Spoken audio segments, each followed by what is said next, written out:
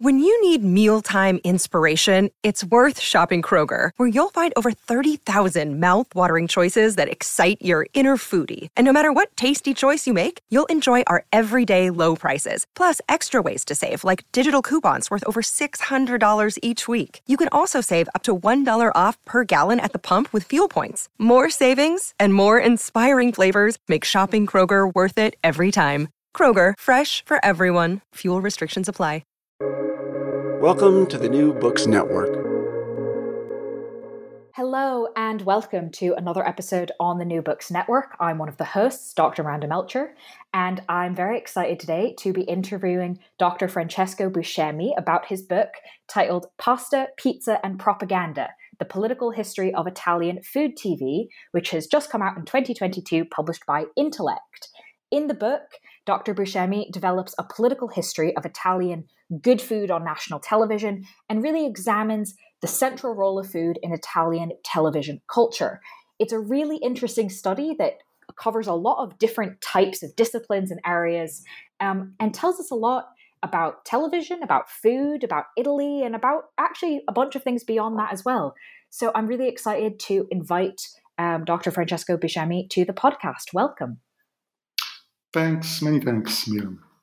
Could we please start off with you telling us a bit about yourself, your background, and particularly what led you to write this book? Yes, my name is Francesco Buscemi, as you said. I was for a long time a professional at the media industry. I worked at the entertainment industry, but I also taught at the university. I divided my career into two parts. At the beginning, I stressed more the professional career.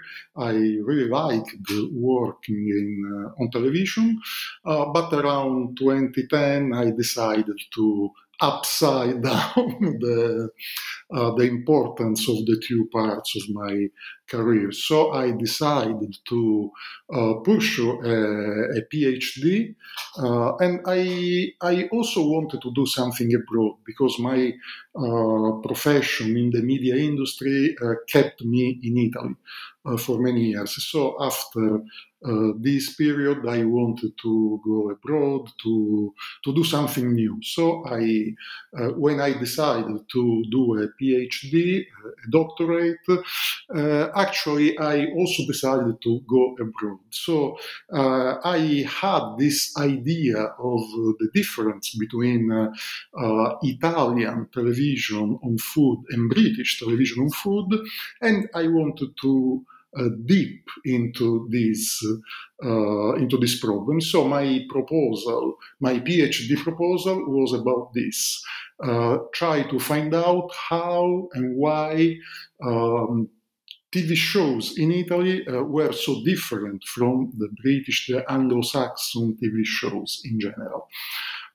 So I sent this proposal to 13 or 14 universities, and a few of them accepted this proposal, and I chose Edinburgh because of the supervisor, Jackie Wetang, who is really, really important in my field of media studies, and also because I hadn't never been in Scotland. So I was really curious of this country, and I wanted to try something new.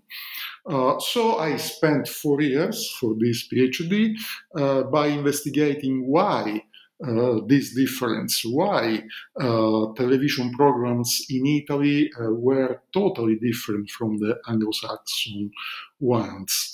And that's this is what I did for 4 years. It was really interesting, but also funny because I got to know many other people studying the same issues, and so it was really fruitful to spend that time in Scotland, in Edinburgh.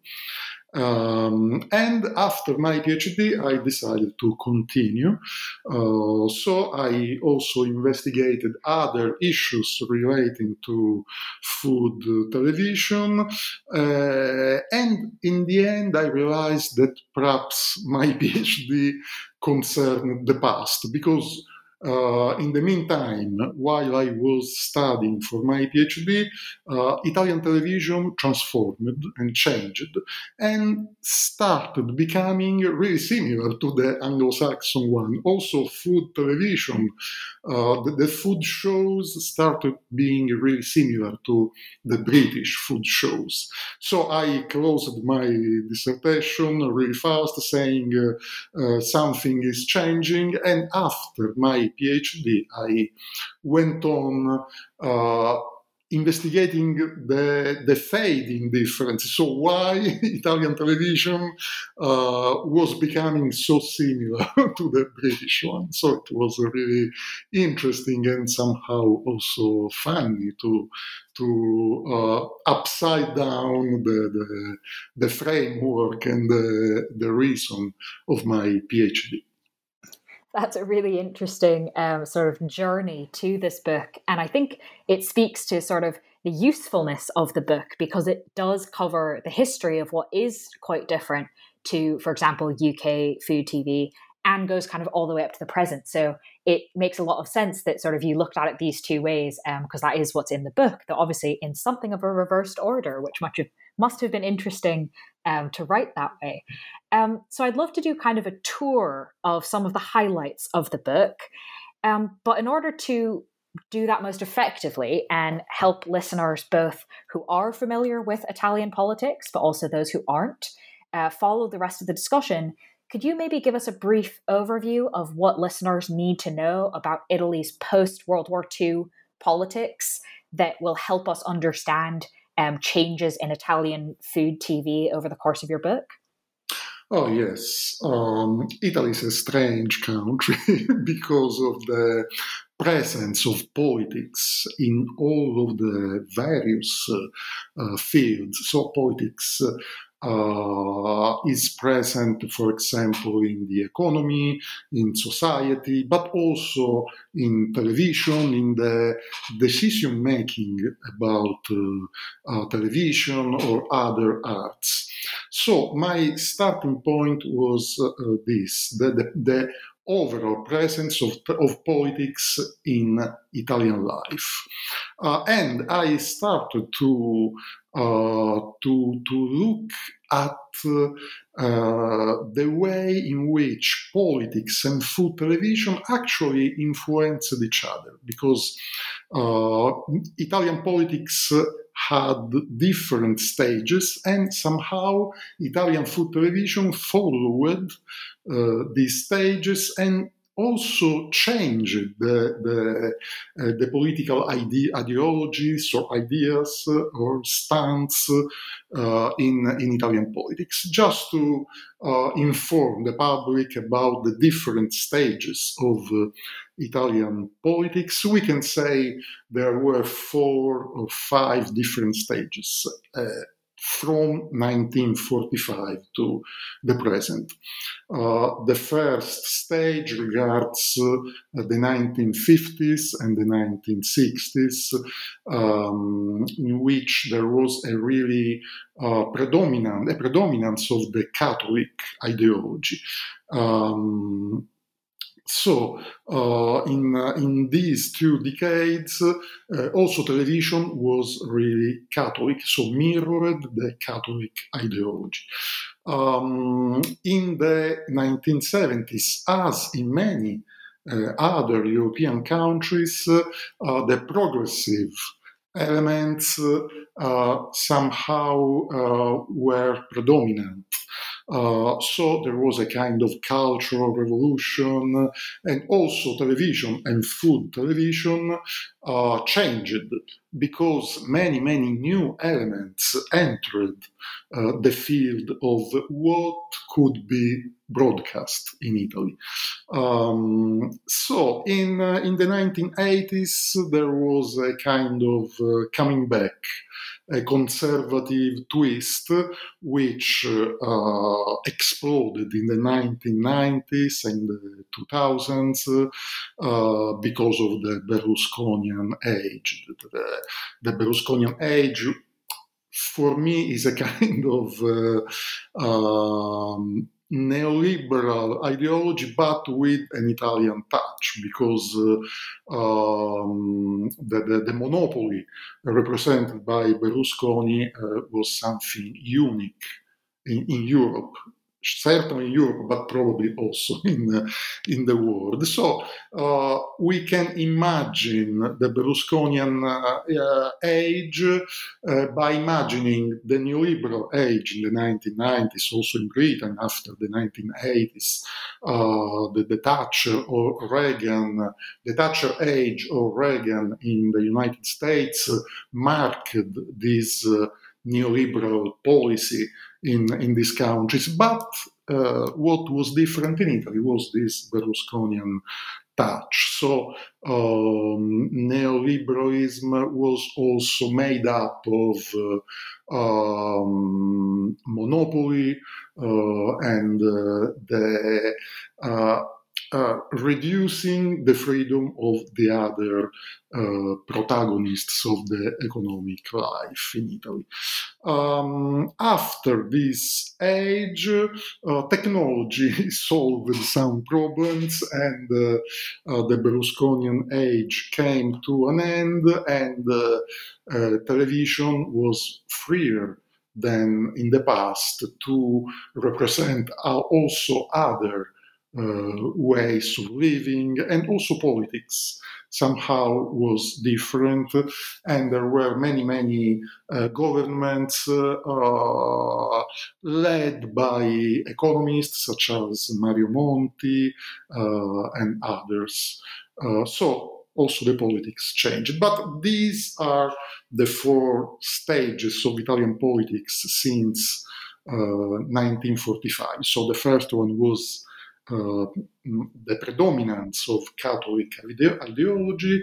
The second one was the progressive revolution and innovative policies of the 1970s, and then the neoliberal twist in the 1980s, and especially in the 1990s and 2000s, and this kind of in-between politics of these years led by the economists and trying to help the really serious economic situation in Italy. I think this is the frame of Italian politics, and this will help understand how also food television followed these different stages. This is really well explained in the book, because I know that it's very difficult to understand and to be familiar with these political scenarios. So the book also. Well, it's very helpful to have this sort of framework, as you said, laid out, because one of the things you do talk about in the book is that in any country, what's happening politically would probably have some kind of influence on television that's produced. But you argue and demonstrate in the book that in Italy, politics especially influences television, and the ties are perhaps closer than they would be in other countries, due in a large way because of sort of how television is organized, the business side, the back end side. So I'm wondering if you can tell us a little bit about kind of why do you argue that Italian TV is so influenced by politicians and politics, maybe more than in other countries? Yes, certainly, yes. We have to distinguish between public television and commercial television, because there are different reasons for this. And I would start from the problem of public television. The links between public service television and politics and the politicians is, I think, a really widespread problem.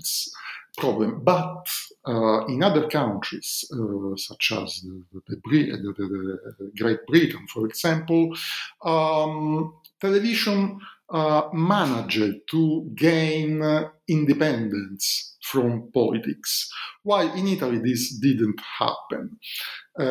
Why in Britain it was different, and today it's different, the relationships between public service television, the BBC, and politics, because between politics and television, the political system, managed to put many committees, public institutions, organizations, so the two are more distant.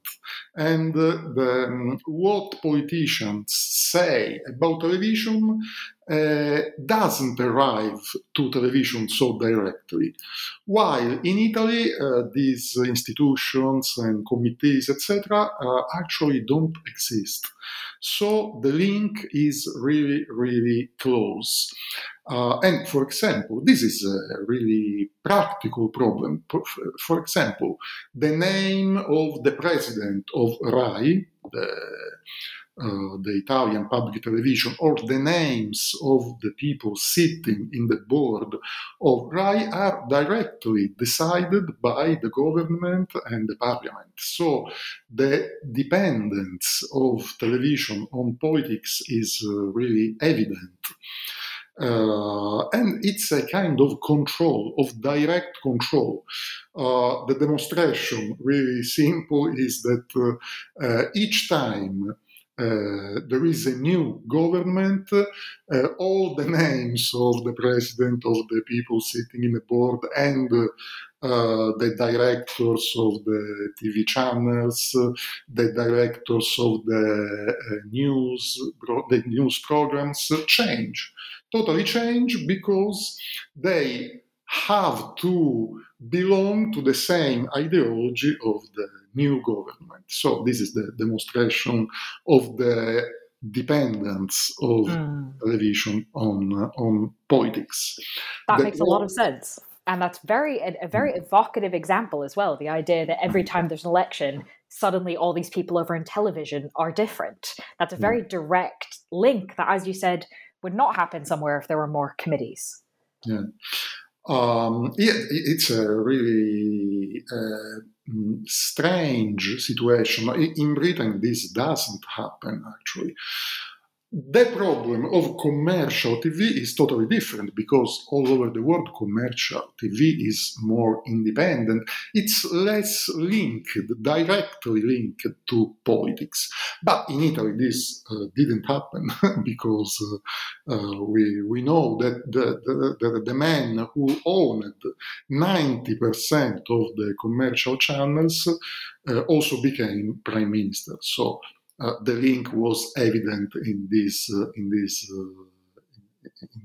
fact.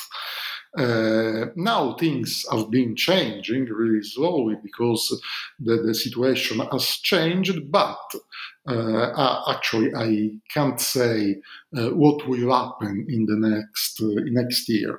We are in between moment, and everything is in a state of flux. So we will see.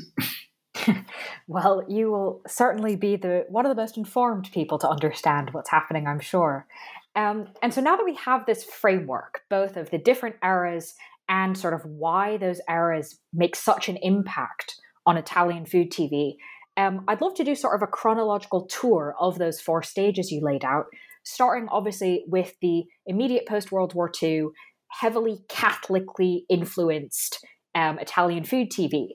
Can you tell us sort of a bit about, when we talk about Catholic influenced Italian food TV, what is Catholic food in this context? What are the sorts of dishes people are making? What's the sort of principles and values underlying this? What does it mean to have Catholic food in this context? Yes, there are many really fascinating studies on Catholic food. So which items of food are Catholics? are Catholic. For example, some kinds of fish mentioned in the Bible, etc. But for me, and in this context, Catholicism of food is not linked to one item of food, but to the way food is represented, the way food is broadcast on TV. For example, a Catholic element which was present in the food shows of the 1950s and 60s is this kind of purity of food. Food must be traditional, must be identical to the past, and there must not be a human intervention. So food must be pure and natural, because in this way it can be considered as a gift by God. So this is the food God gave us.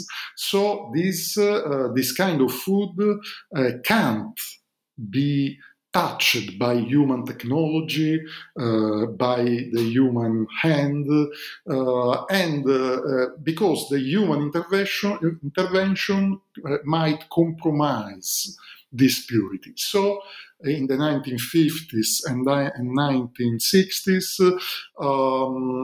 the food which was broadcast was pure, was natural, was not touched by technology and by culture, but it was totally natural.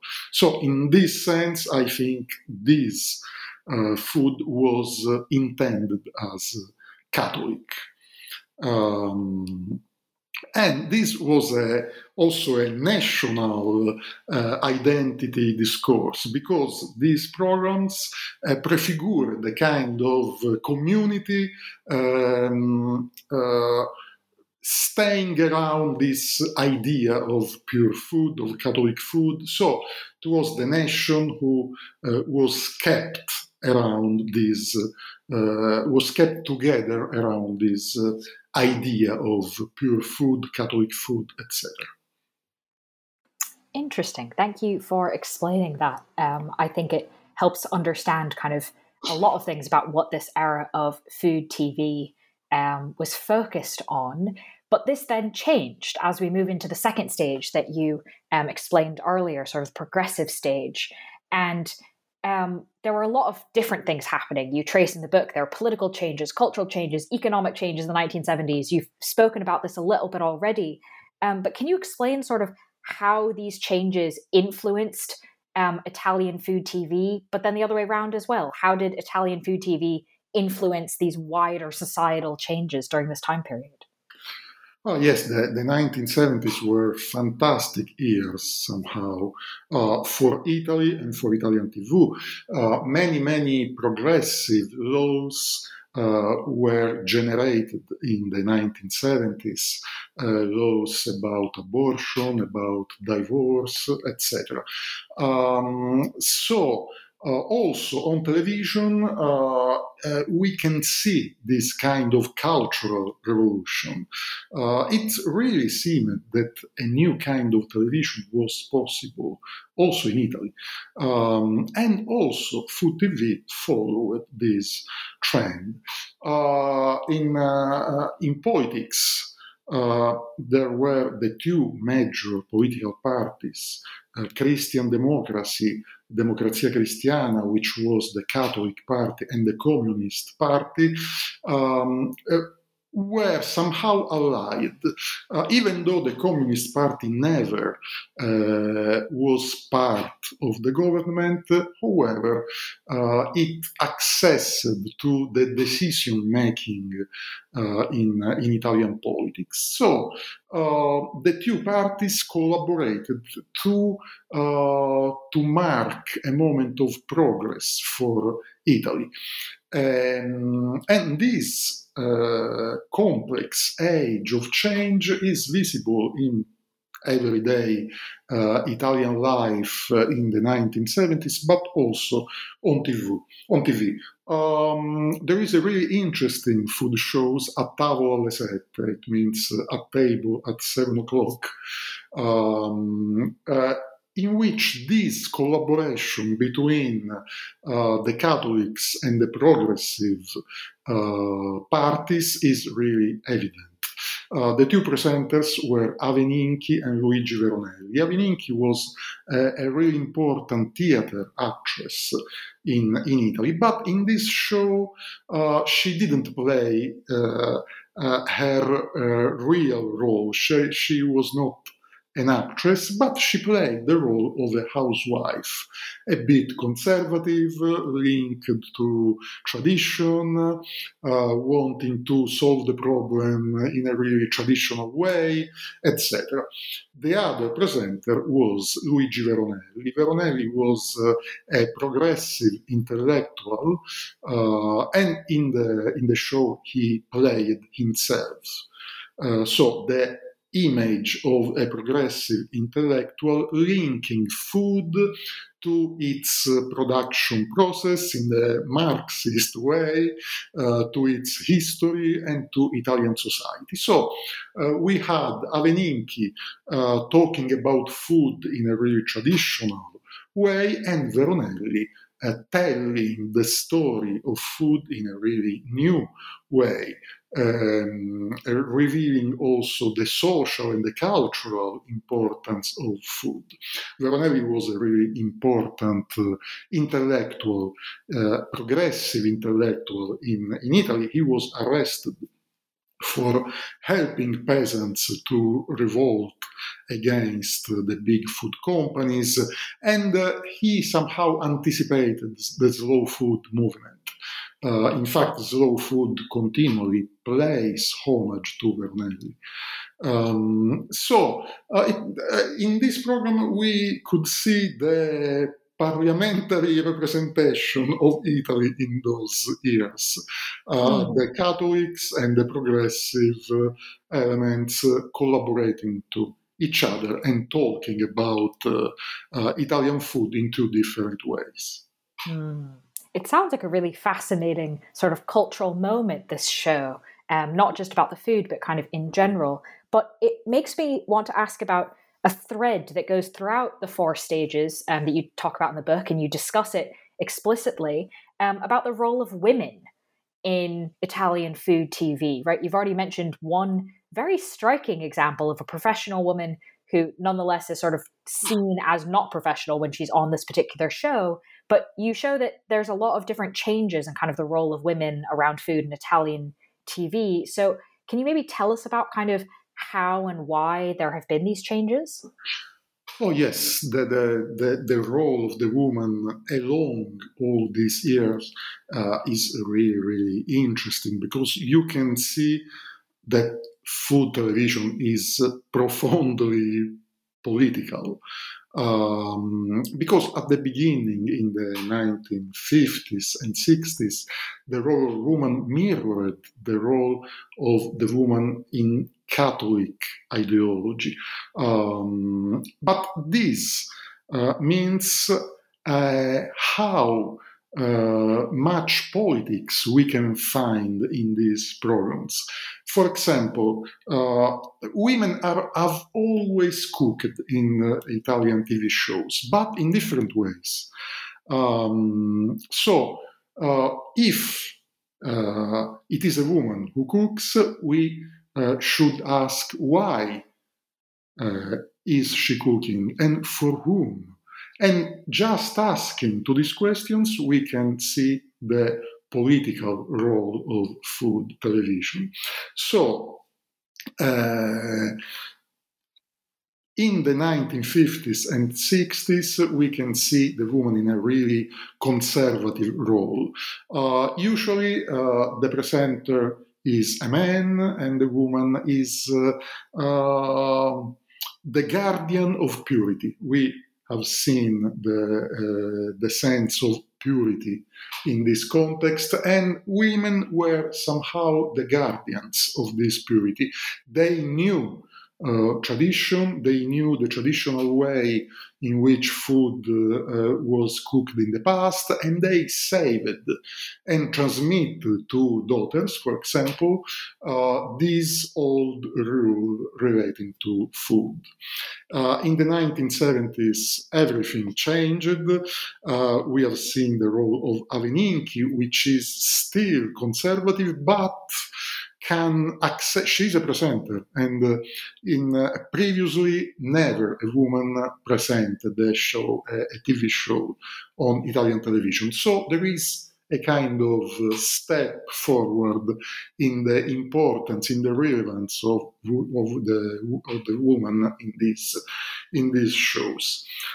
Then in the 1980s, women started to cook for their husbands and family, and this was the neoliberal role of the woman in the Berlusconian age. So there were many women presenting food shows in Italy in the 1980s and the 90s and 2000s, but it was different because they cooked in family for their husbands, for their families, showing their happiness in doing so, and this was another kind of representation. And only in the last years, after the end of this neoliberal moment, we knew celebrity chefs who are also women. So this was the itinerary. It's a kind of run-up towards a more independent role for this woman. And it's really interesting to see how this independent role has been gained along the years. Mm. And what impact in particular, you mentioned Berlusconi there, and obviously in the beginning, and for many people, both in Italy and outside, he looms rather large in discussions of Italian politics. So both in terms of kind of women on Italian TV, but also sort of in general with Italian food TV, how did the Berlusconi years influence what was going on? Yes, there has been a long debate in Italy. So Berlusconi was the cause or the effect, one of the two. So has it been the cause of the peculiar Italian neoliberalism, or the fruit, the result of this long-term Italian mindset giving this country the strong man?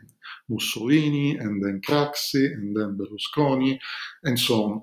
I don't have any precise answer. Probably both. Berlusconi was partly the cause and partly the effect.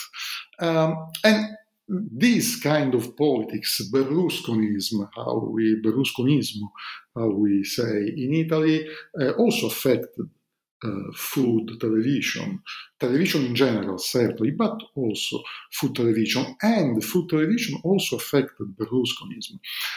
Again, the representation of the woman was really interesting and relevant in this sense.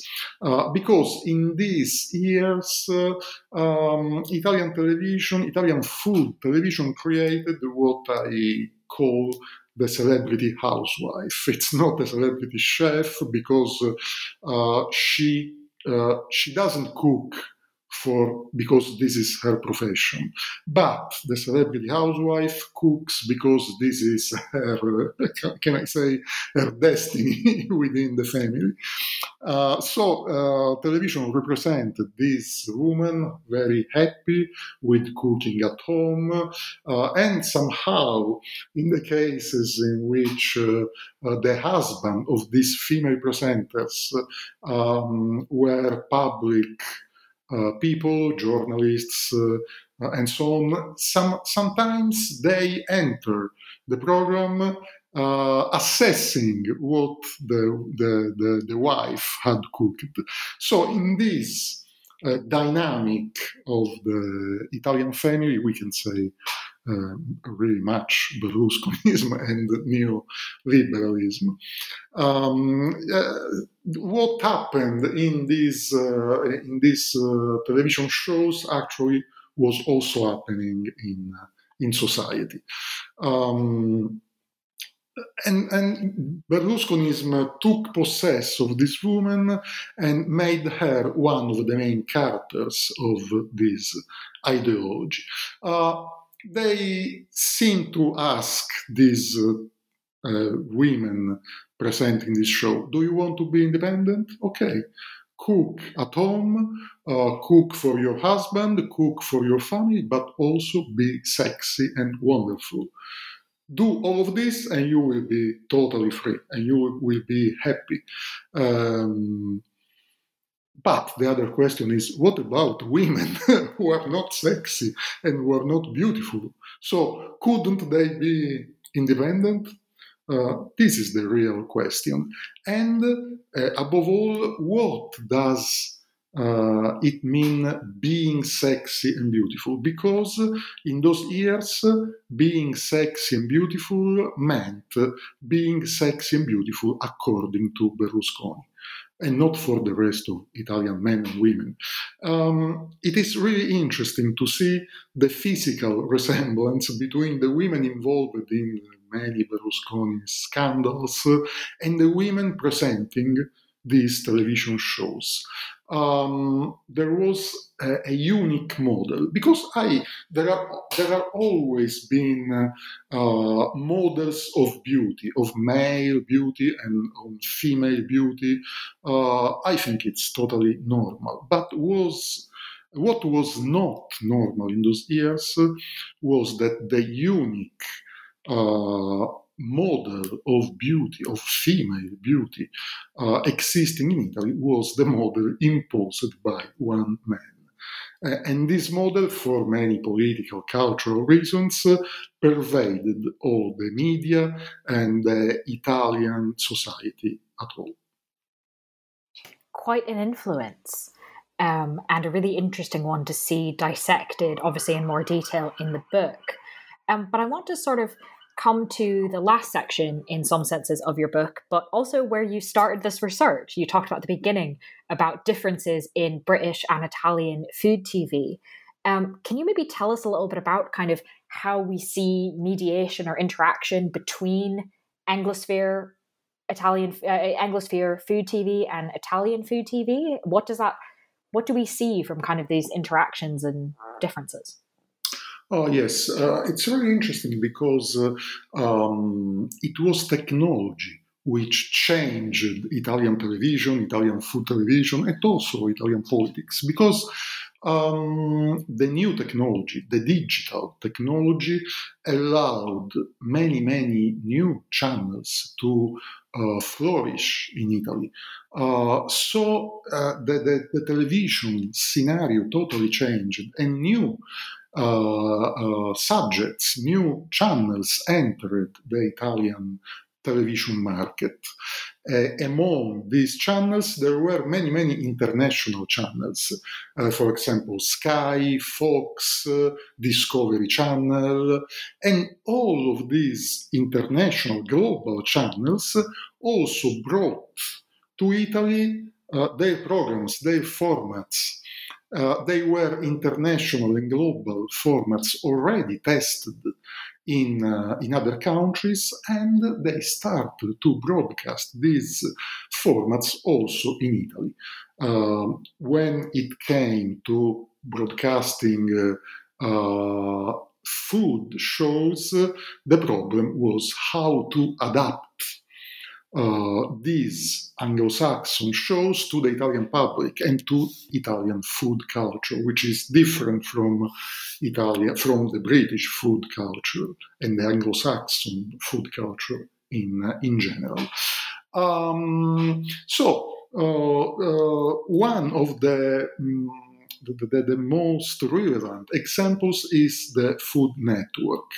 The Food Network opened in Italy in 2017 and had this problem. And at the beginning, it really carefully mediated this. So it produced some programs totally Italian and also mediated some international and global formats to the Italian public. It's something similar happened with Starbucks. Starbucks opened in Milan in 2018, and they were really careful to adapt to, for example, the Italian idea of coffee, which is different from the coffee served by Starbucks. So the first shop they opened in Milan was a kind of slow food Starbucks show, because you could find the Starbucks products, but also the Italian coffee and the Italian products. Italian food producers were present in the shop and advertised their products. And something similar happened to the Food Network. They were really careful. They only translated at the beginning some formats, and the Italian public quite surprisingly accepted these new shows. So after this first stage, the Anglo-Saxon elements entered gradually more and more the Italian programs. And in the end, now the Food Network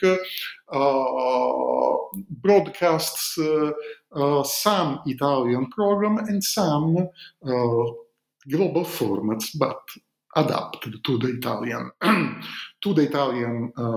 public. But you can also see food coming from other countries, a different approach to food. So this is really interesting. Someone calls this colonization, and could be, I don't know, but probably there is also a character of colonization.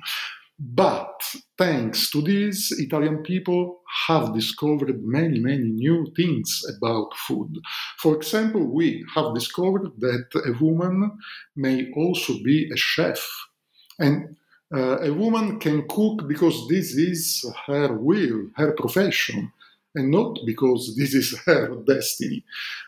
So this colonization, I don't know if we can call it colonization, but this innovation of many, many Italian programs entering and representing food in a new way have also innovated the way the Italian people look at food. So I think this is really important. We have also discovered the economic system behind food. We have discovered that food is not only a matter of tradition, but there is a mass production of food and other interesting things about food we didn't know because of the old representation of food. So a bit of colonization perhaps, but also a good quantity of innovation. Very interesting. And this kind of goes to one of your larger points throughout the book, that now we've sort of done a bit of a tour of the highlights of it. I would love to sort of ask you to explain what you mean by what you wrote in the book. Quote, even by watching TV, we become citizens. Yeah. This is the final claim of the book, because I think that television in general, but food television particularly, has this ability to build communities. And these communities may be of different nature. They could be generational communities or gender communities or social communities, but also national communities. So I think that Italian television, but also British television and the television of many other countries, underline this kind of national identity. And they, in the end, build the national community. So many food shows I've seen, especially the food travelogues, for example, which go around the country. There are many food travelogues in Italy, but also in Britain. Janie's Great Britain is a wonderful example of British food travelogue, but also Ti ci porto io in Italy and others. They travel through the country, and they discover national foods, and they talk to national food producers, and in this way they build the national community. So some Italian food travelogues build this Italian community and somehow stress this feeling of being Italians.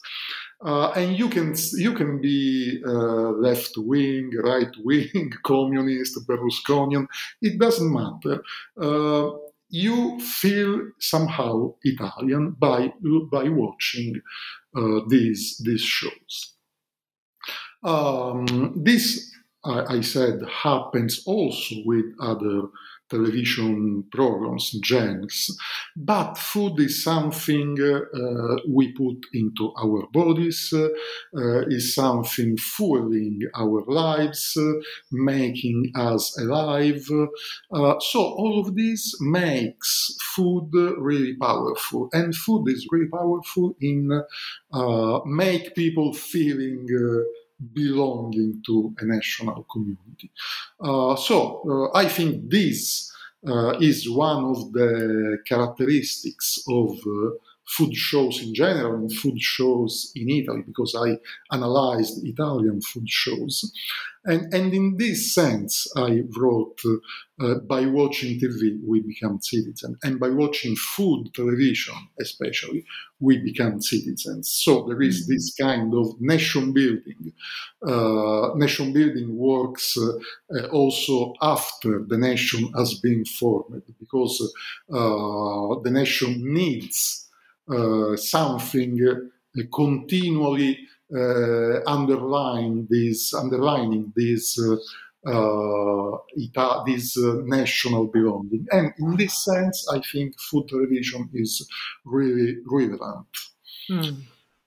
I think it is quite an interesting way of looking at things like nation building and politics, and it's also quite an accessible way, right? Even people who don't study media studies or food television, a lot of us have seen probably some of these TV shows in various countries. And so it's a really helpful way to sort of link something that many people have probably encountered in some way, and then really unpack and understand the impact that it can have, which may not be what people are thinking of when they sit down and watch an episode of something.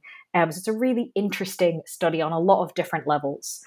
And I wanted to kind of, as we wrap up, ask you a few questions sort of about your own work in and around this book. As you mentioned at the beginning, you started this research with your PhD, but also had been working in media beforehand. So you have quite a lot of experience to bring to this book, and obviously know the topic much better than anyone who just reads it. And I was wondering if there's anything that sort of particularly surprised you in the process of researching either the PhD or the book that you'd like to share with us, a sort of behind the scenes peek at your process. Yes, I was really surprised by two things. Firstly, the strong vitality of the 1970s, because in Italy, probably also in other European countries, but in Italy there are many studies describing the 1970s as a period of violence, of confusion, of terrorism, which really existed. But it also existed something else. And if you study the Italian television in the 1970s, you can see this energy tending to innovation, these needs for innovation. And I was really surprised because my 1970s were totally different because I studied at the university, some books telling totally another story. But I discovered the vitality of the 1970s, and this was really interesting. I could see the enthusiasm and the commitment of people in those years to create a better world, a more comfortable world. And actually, I don't see all of this today. So it's probably also a kind of nostalgia, which I have. But I was surprised by this energy. The energy of a nation wanting to change, wanting to put forward something never put forward in the past. So this was really interesting for me. And the other one is for perhaps more banal, but it's the number of the followers of today's celebrity chefs. It's really unbelievable for me. They are more followers on the social media than really popular actors, singers, politicians, and so on, leaders. And so I ask myself, why this? So what celebrity chefs have to tell us? So why so many people follow them just to learn how to cook pasta or a pie? I don't know, but this is really, really interesting for me, and it's also really mysterious. So, not by chance, these two elements are the elements I'm working on in this period after the book I wrote, because I believe that journalism or mainstream studies have not underlined these aspects enough. I think this demonstrates that working with food and with food television is really interesting because it makes you discover new things and to delve into something new. And so I'm quite happy to have written this book and to go on researching on this field. Brilliant. Well, that does sound very interesting. And I wish you the best of luck with that next stage of the research. And while you go off and do that and investigate celebrity chef social media accounts and goodness knows what else that you'll find during that research, listeners can listen to the book that we've primarily been talking about in this interview, which is titled Pasta, Pizza and Propaganda, A Political History of Italian Food TV, published by Intellect in 2022. Thank you very much for being with us on the podcast, Dr. Francesco Buscemi. Many thanks. Many thanks, Miranda. I hope it is of interest for your public.